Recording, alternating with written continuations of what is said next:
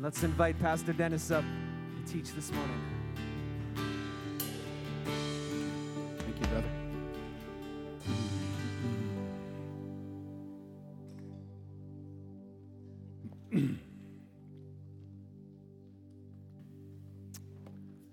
Thank you, Royce. Thank you, team. Intensity of worship reflects preparation. And it seems to me that many came prepared this morning. Praise be to God. He's worthy, isn't he? He's worthy of that preparation and that expectation. He loves to be expected on. He loves to be waited on. He loves to be praised and given honor and glory. He's so worthy of that. Father, we thank you for the privilege of being together and giving you honor and glory and praise. You are worthy of that, Lord. Lord, help us now as we worship with our minds and our hearts, as we look at your word. And Lord, I pray that you would speak through me and let anything that isn't of you just fall before it even touches my lips. In Jesus' name I pray. Amen. Amen. We are continuing our series called Exiles. We're looking at those people of God that lived godly lives in an ungodly culture. And so today we're going to look at the story of Shadrach, Meshach, and Abednego. And it's a dramatic story of radical faith and allegiance to Yahweh. It is a dramatic story of the pre-incarnate appearance of the Lord Jesus. It's a dramatic story that's filled with lessons for us, of which I'm going to draw out 3 this morning. And the Holy Spirit may show you several more, and that would be good. So if you can get your Bibles and open up to Daniel chapter 1, I'm going to start with a bit of background. We're going to be in the book of Daniel for the next 2 Sundays, today and next Sunday.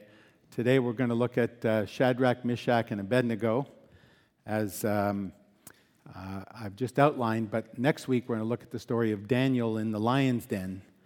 And I want to set the context for these 2 messages just by giving a bit of background and introduction to the book of Daniel and to the characters that we're going to study this year, this week and next week.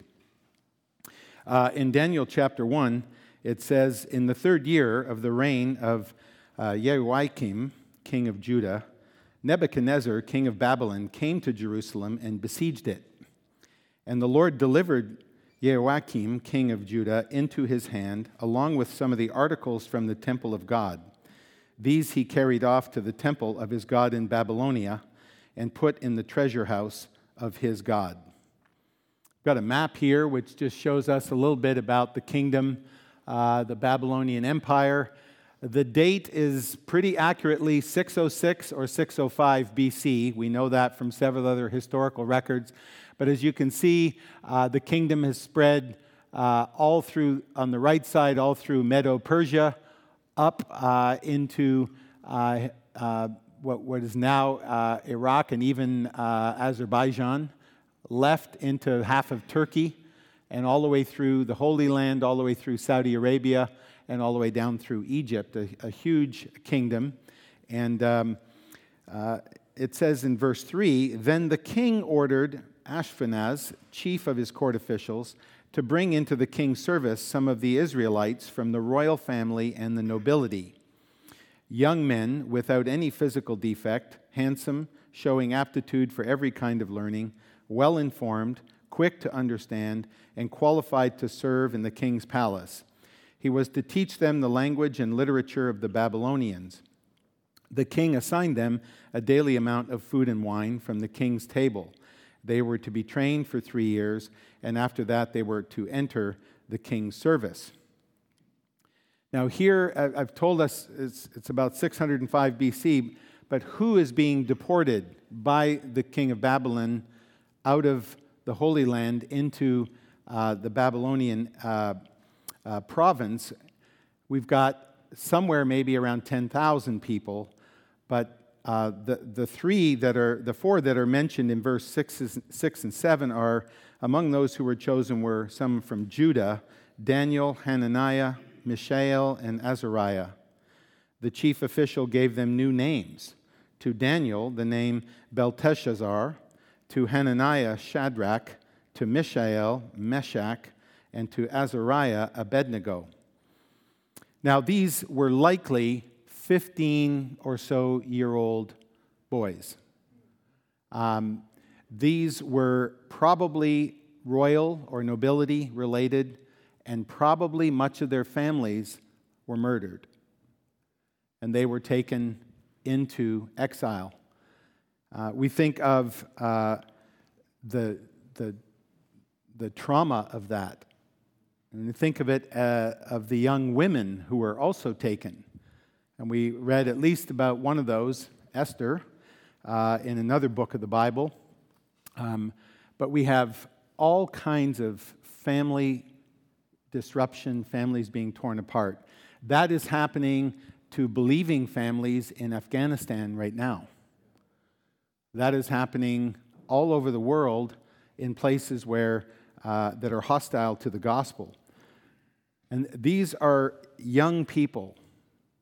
It's why that we put such a high priority in our youth program in preparing our students, because every year we send off our youth to college. It's a little bit like being exiled. It's a lot like being exiled.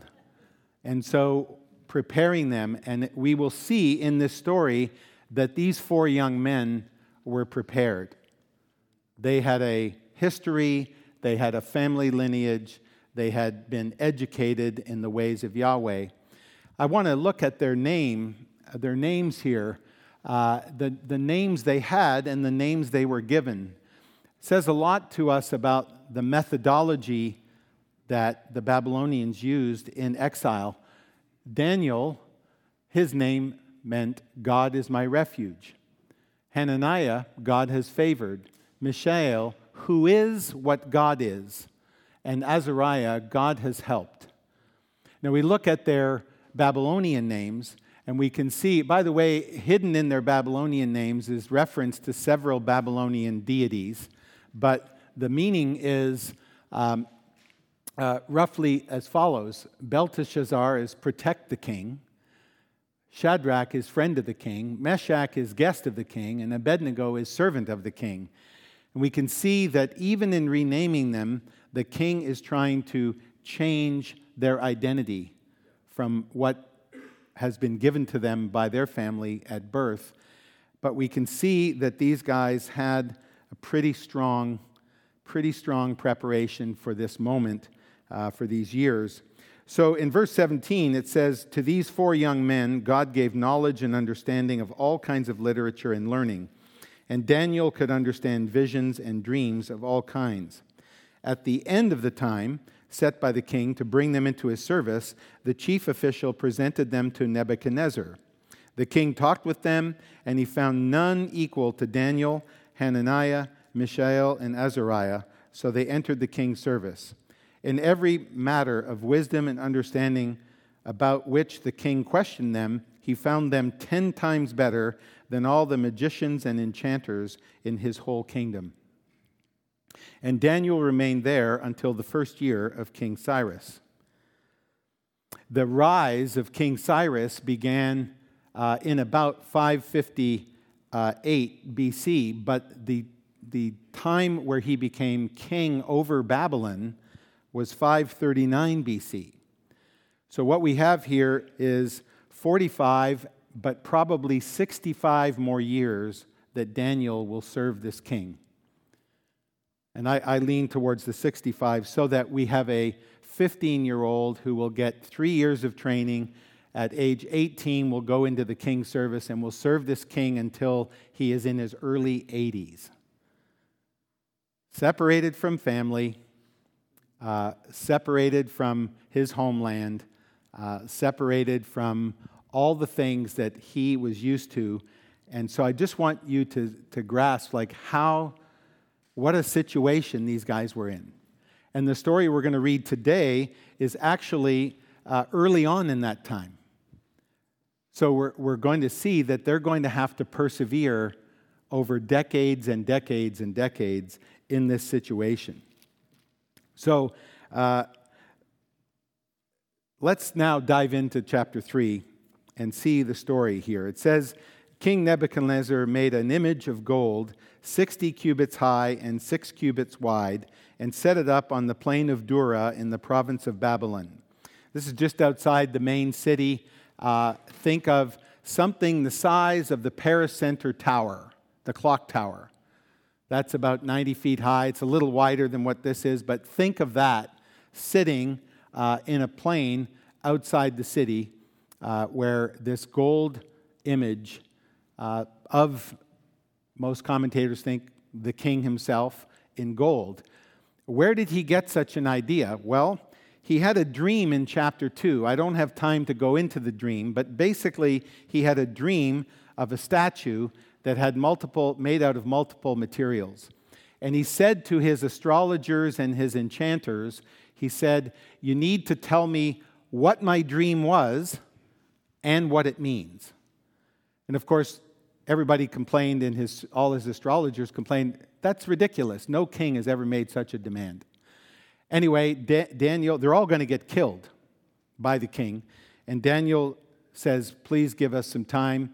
He fasts. He prays to the God of heaven. The God of heaven gives him the dream and the interpretation. He comes back to the king. He gives him the dream. He gives him what it means. And we read in verse 45 of chapter 2, the great God has shown the king what will take place in the future. The dream is true and its interpretation is trustworthy.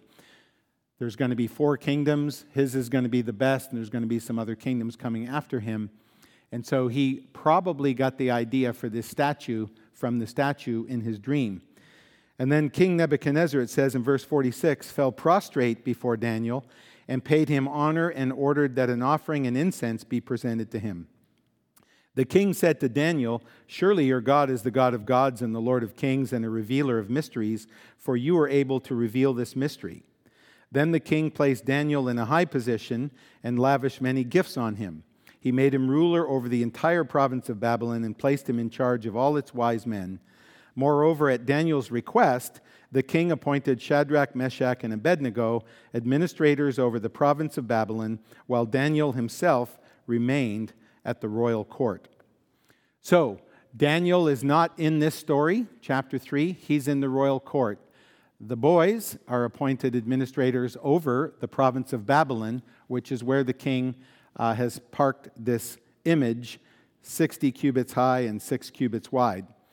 So, in verse 2 of chapter 3, Nebuchadnezzar then summoned the satraps, prefects, governors, advisors, treasurers, judges, magistrates, and all the other provincial officials to come to the dedication of the image he had set up. Think State of the Union, right? All houses of government, all layers of government, everybody in their different jobs from all over the place being brought in to be summoned by the king. So, of course, the satraps, prefects, governors, advisors, treasurers, judges, magistrates, and all the other provincial officials assembled for the dedication of the image that King Nebuchadnezzar had set up, and they stood before it.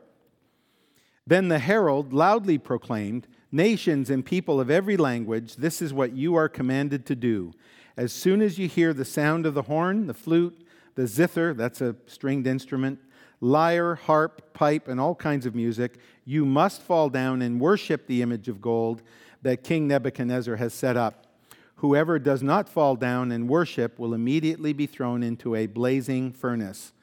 This could be an ore smelting furnace, or it could be a brick kiln furnace. We don't know, it doesn't say. But therefore, as soon as they heard the sound of the horn, flute, zither, lyre, harp, and all kinds of music, all the nations and peoples of every language fell down and worshiped the image of gold that King Nebuchadnezzar had set up. So what you have here is you have the mixing of government and religion. You have the king demanding worship of himself, of this image he's put up. So he's bringing them all together, and it's his way of securing the power of his kingdom. If I can have the government people and I can have the religious people, I can have everybody bowing to this statue and image that I've set up, then I'm going to have control in greater measure over my kingdom. This is a behavior which would continue all the way through the next four kingdoms, and of course, certainly as we've studied before, in the Roman Empire, the Caesar seeking worship. So, at this time, in verse 8, some astrologers came forward and denounced the Jews. Now, something really interesting about that verse. The astrologers are some of those men and servants that were in the king's court. They were those that probably that type of magi that came to worship Jesus. We've got enchanters, magicians, so this category is a little bit unclear, but they come forward. And now remember, they've just had their lives saved by Daniel getting from God the dream that the king insisted on getting. So all these astrologers, the king was going to kill them all. And Daniel gets the dream, Daniel reveals the dream, and Daniel reveals the meaning of the dream, and these guys get to live. So this is interesting in that he's coming forward to denounce the Jews. And that's where we find out for the first time that these guys have a reputation. These guys have only been around for a couple of years. They've been in training for 3, and then they've been working very brief time for the king. And so they are known.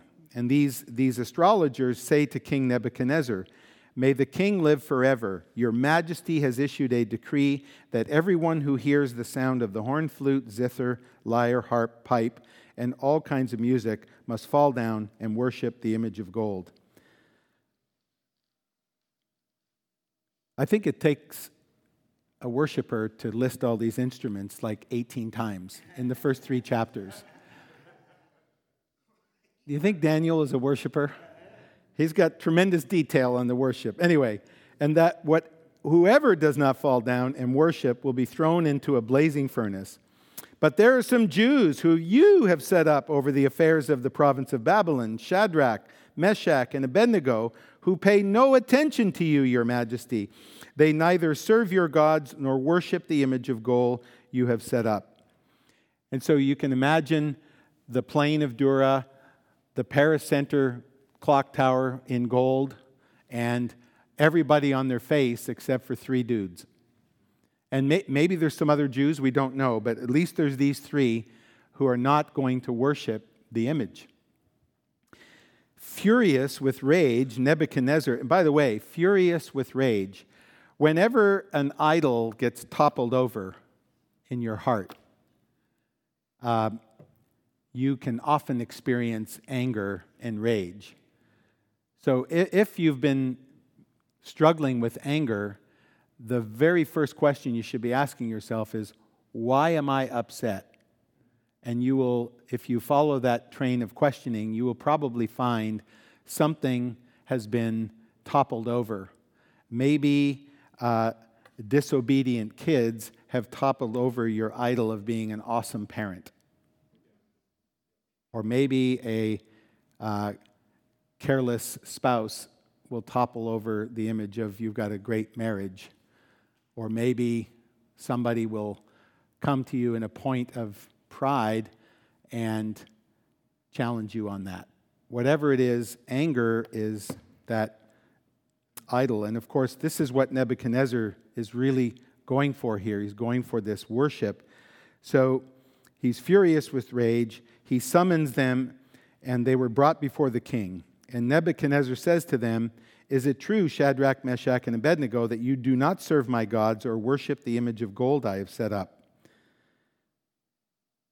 Now, when you hear the sound, let me give you another chance. When you hear the sound of the horn, flute, zither, lyre, harp, pipe, and all kinds of music, if you are ready to fall down and worship the image I made, very good. But if you do not worship it, you will be thrown immediately into a blazing furnace. Then what God will be able to rescue you from my hand? So it's interesting because Nebuchadnezzar has already seen in chapter 2 how awesome this God is, but he's on the journey. He's still not fully bought into the strength and the power and the majesty of the God of Shadrach, Meshach, and Abednego. And so he's questioning, how can they be saved? What God is going to save you from my hand? So here is a man walking in a lot of pride and a lot of rage, because that pride's being challenged. And so the first thing I just want to summarize these first 15 verses by saying that what I take from this is that these three guys have let nothing dilute their worship and their affection for the God of Israel. Nothing has diluted their worship and their affection for God. And we see this in, obviously, the response that we're going to cover in a minute, but they are standing there and they're perfectly comfortable not acceding to this request. This is a pretty significant threat. This is cancel culture at its finest. This is coercion at its finest. This is all of the media and all of the fear that a king can heap on his people to coerce them to obey what he wants. And these three have remained 100% unaffected by that. Those are some of the external things that could demand that we let go of our worship and our affections of our king. But there's also internal things. So we know that these Jews are praying the Shema 3 times a day from Deuteronomy 6. We know they're in the Word of God, whether they have it memorized or whether they're encouraging each other in the Word. We know that they have identity, that they are radically allegiant to Yahweh. And they know that from their names, from their birth, from their upbringing, from their training in the Scriptures, from all of that. And they are cultivating this internal place of worship that makes them fearless in the face of this cultural onslaught. There's also another aspect, which is their diet. In chapter 1, they're given all this food, the king's food. At his table, they're given wine and all. We don't know what that is, but it's probably meat sacrificed to idols. It's probably large amounts of pork. It's probably comes with all kinds of entertainment and music. So that whole program, Daniel says, I don't want to defile myself with the royal food. So he asked the chief official, hey, can we get off of this food? And the chief official had been brought favorably disposed towards Daniel because of God. But he said, I'm sorry, man, I can't do this, because if you guys go south, the king's going to have my head. So then he goes to the official's direct subordinate and says, hey, I've got an idea. Why don't you test us with vegetables and water for 10 days? And then after that, we'll see how it looks, and if it looks okay, then you won't be endangering your boss. So very tactful, and they, at the end of the 10 days, it says in verse 15 of chapter 1, they looked healthier and better nourished than any of the young men who ate the royal food. So the guard took away their choice food and the wine they were to drink and gave them vegetables instead. You may have heard this referred to as the Daniel diet. It contains kind of a truth, which is fasting and simpler methods of eating can have great spiritual benefit. And especially if we think about this laser-like focus on God, if we are constantly taking up from the culture, entertainment from the culture, if we're eating excessively, if we're drinking excessively, we're dulling our spiritual senses. We're bringing ourselves into a place of probably lethargy, tiredness, not sharp thinking, whatever it might be. Think about these guys and the stand they've taken. So I see a picture of these young teenagers seriously focused on Jesus, seriously focused on the things of Jesus, things of God, seriously focused on the Word, their worship, and they are therefore strong internally, and this stuff from the culture is not penetrating them.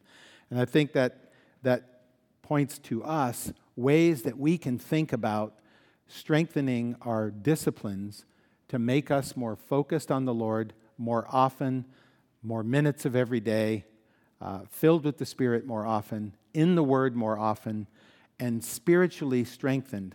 That's the challenge that I think this text is giving us here in this first 15 verses with the appropriate background.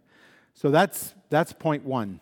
Do not let anything dull or distract or diminish your worship and your affections for Jesus, for the Father, for the Holy Spirit. So let's continue now, because the boys take their stand. In verse 16, Shadrach, Meshach, and Abednego replied to him, King Nebuchadnezzar, we do not need to defend ourselves before you in this matter. If we are thrown into the blazing furnace, the God we serve is able to deliver us from it, and he will deliver us from your majesty's hand.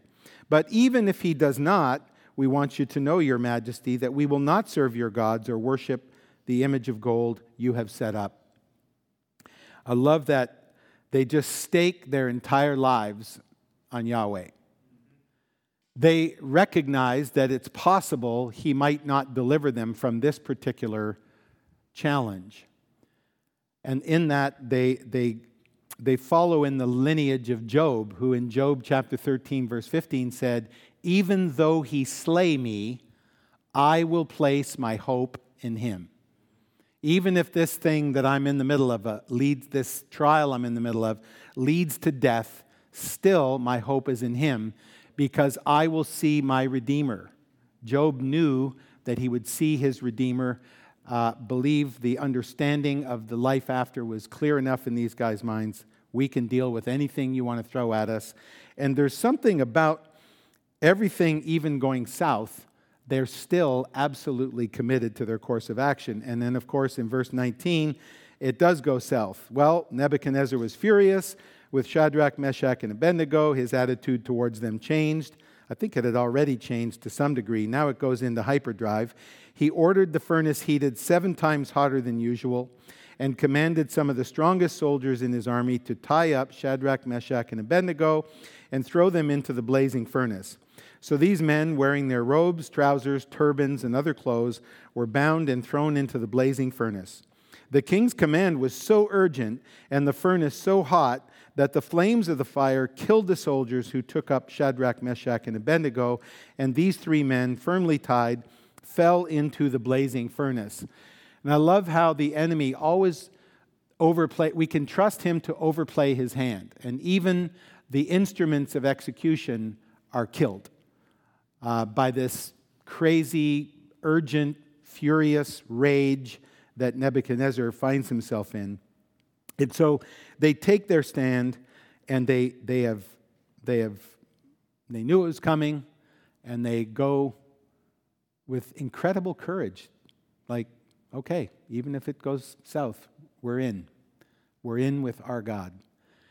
And I can't think of a better picture of that than Jesus on the cross. Jesus knowing in the Garden of Gethsemane what is going to happen to him, goes to the cross. I don't know if you've ever thought about this, but Jesus had to have faith. He had to have faith that when he let his life go, the Father and the Spirit would raise him from the dead. And you can bet the enemy was full on that moment, full on. And he went to the cross, and of course, the rest is history. He was raised from the dead. The whole situation looks absolutely bleak, but he has this fierce and unwavering trust in his Father. Even at the point of the cross where the Father had withdrawn his presence from him, Jesus is still 100% faithful and believing what's going to happen. And that is the lesson for us, is that we can stake our lives on Jesus no matter what you are facing today, no matter what kind of a challenge you are facing. And even if it goes south and does not work out the way you pray, having prayed for 2 sisters to be healed of cancer and having both of them die was extremely challenging, but we knew that no matter what happened, they would be saved. And they were, and they are. And so this now is the turning point of the story. In verse 24, King Nebuchadnezzar leaps to his feet in amazement and asks his advisors, "Weren't there 3 men that we tied up and threw into the fire?" Yep, certainly, Your Majesty. They were indeed. Well, he said, "Look, I see 4 men walking around in the fire, unbound and unharmed, and the 4th looks like a son of the gods." If you're reading in your King James or your New King James, it says, "And the 4th one looks like the Son of God." And this is most certainly Jesus in the fire with Shadrach, Meshach, and Abednego. Wow, I met Jesus in China. Can you imagine meeting him in a furnace for the first time? And seeing and feeling his power, his protection, his absolute dominant control over the whole situation. And what happens is just the joy just comes flying out because he's there. He was there with Moses in the burning bush. He likes fire. He was there in the pillar of fire, defeated and blinded the Egyptians so they couldn't see the Israelites crossing through the Red Sea. He's the one who sent fire onto the altar when Solomon dedicated the temple. He is the one in the furnace with these guys. Imagine that. Just imagine that for a second. And then also, he's going to be bringing fire at the end. In 2 Peter chapter 3, it says he's going to burn the whole world up. There's going to be a new heaven and a new earth created, and it's going to be destroyed by fire. And that's why there's going to be some that are in the lake of fire without him, and some are going to be in the fire with him. I don't know how it's going to work, but we're going to have a Shadrach, Meshach, and Abednego experience when he burns everything up and recreates the earth. It's going to be awesome. It's going to be awesome. But it's even better than that, guys. He's with us right here, right now. He's with us right here, right now. He's walking around this room. He's touching hearts.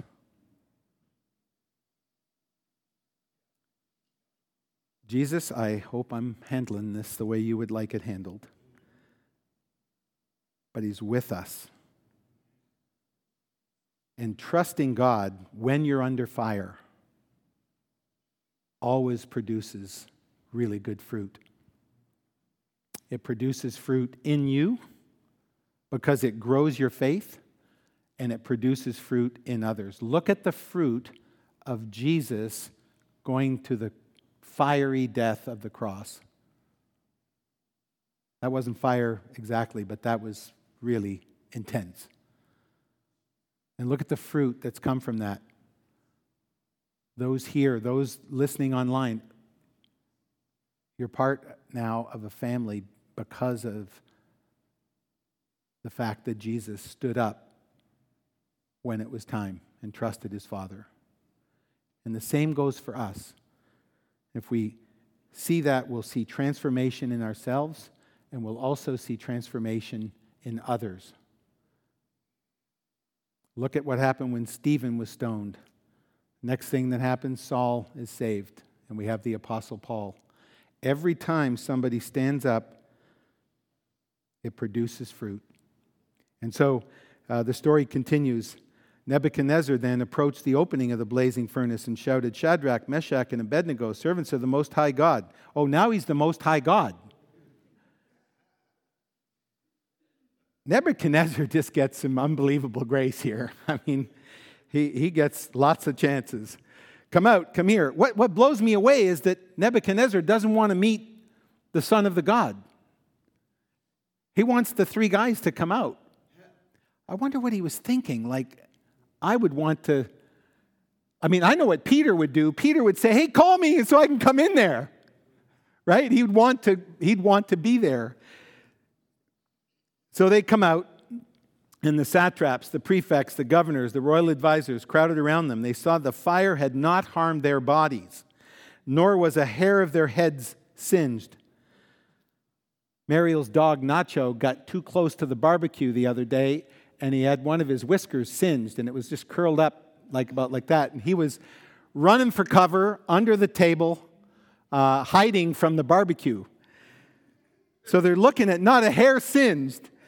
Their robes were not scorched. There was no smell of fire on them. You know, you go to Michael had a man fire the other day, a couple months ago, and we sat around the fire, and you stink of fire, just standing around the fire. Don't even smell fire on them. Total protection. Then Nebuchadnezzar said, "Praise be to the God of Shadrach, Meshach, and Abednego, who has sent his angel and rescued his servants." The pre-incarnate appearances of Jesus, he's known as the angel of the Lord. If you look in your Bible and look at all the times the angel of the Lord, you'll see that's Jesus, pre-incarnate, in the burning bush, in the pillar of fire, all the places I've been talking about. They rescued his servants. They trusted in him and defied the king's command and were willing to give up their lives rather than serve or worship any god except their own God.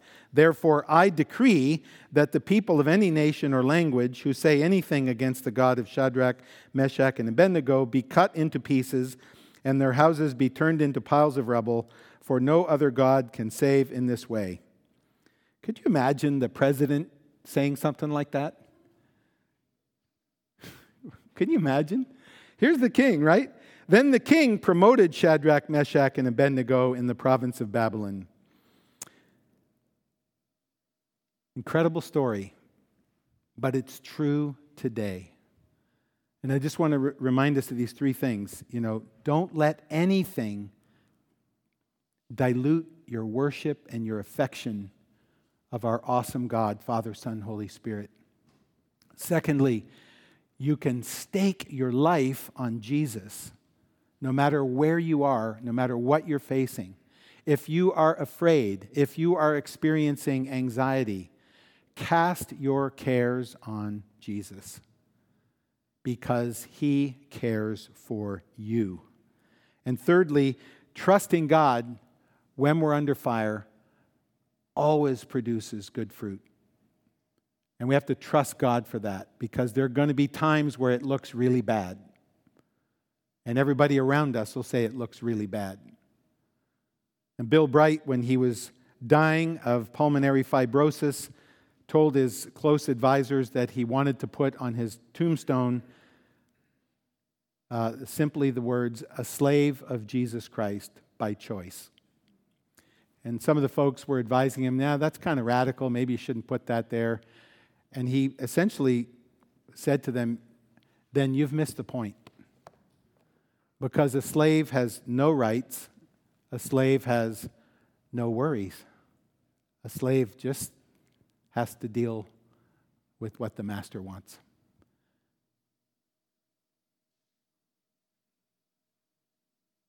So, brothers and sisters, let's pray, and we're going to spend the rest of our time together this morning.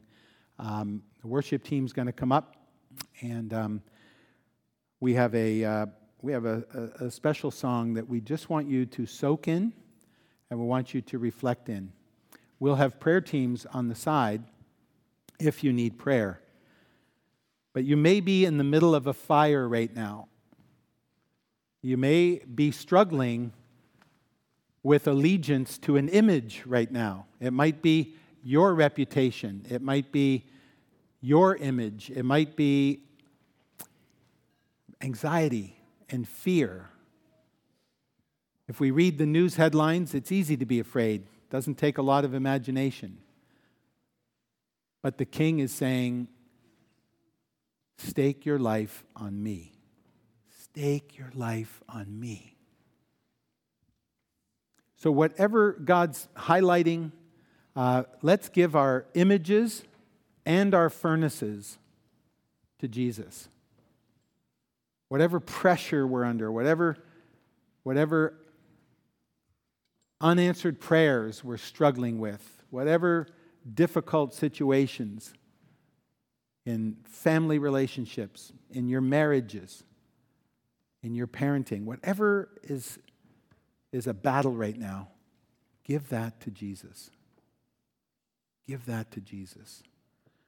Father, I thank you for these 3 amazing teenagers a long time ago who trusted in you, who staked their lives on you, who walked with you in fullness of life in the midst of unimaginable difficulty. And I pray, Lord, that as we now reflect on that, you would speak to each one of our hearts, that we would draw lessons from these 3 teenagers on how to live a godly life in an increasingly ungodly culture. And I especially lift up the students here and in the sound of my voice, lift up the students who are starting school years at all levels and in our Sunday schools, that each of them would be inspired by Rakshak and Benny as they go into a new school year. Lord, would you give them courage? Would you give them strength? Would you give them protection? I pray in the name of Jesus. Amen.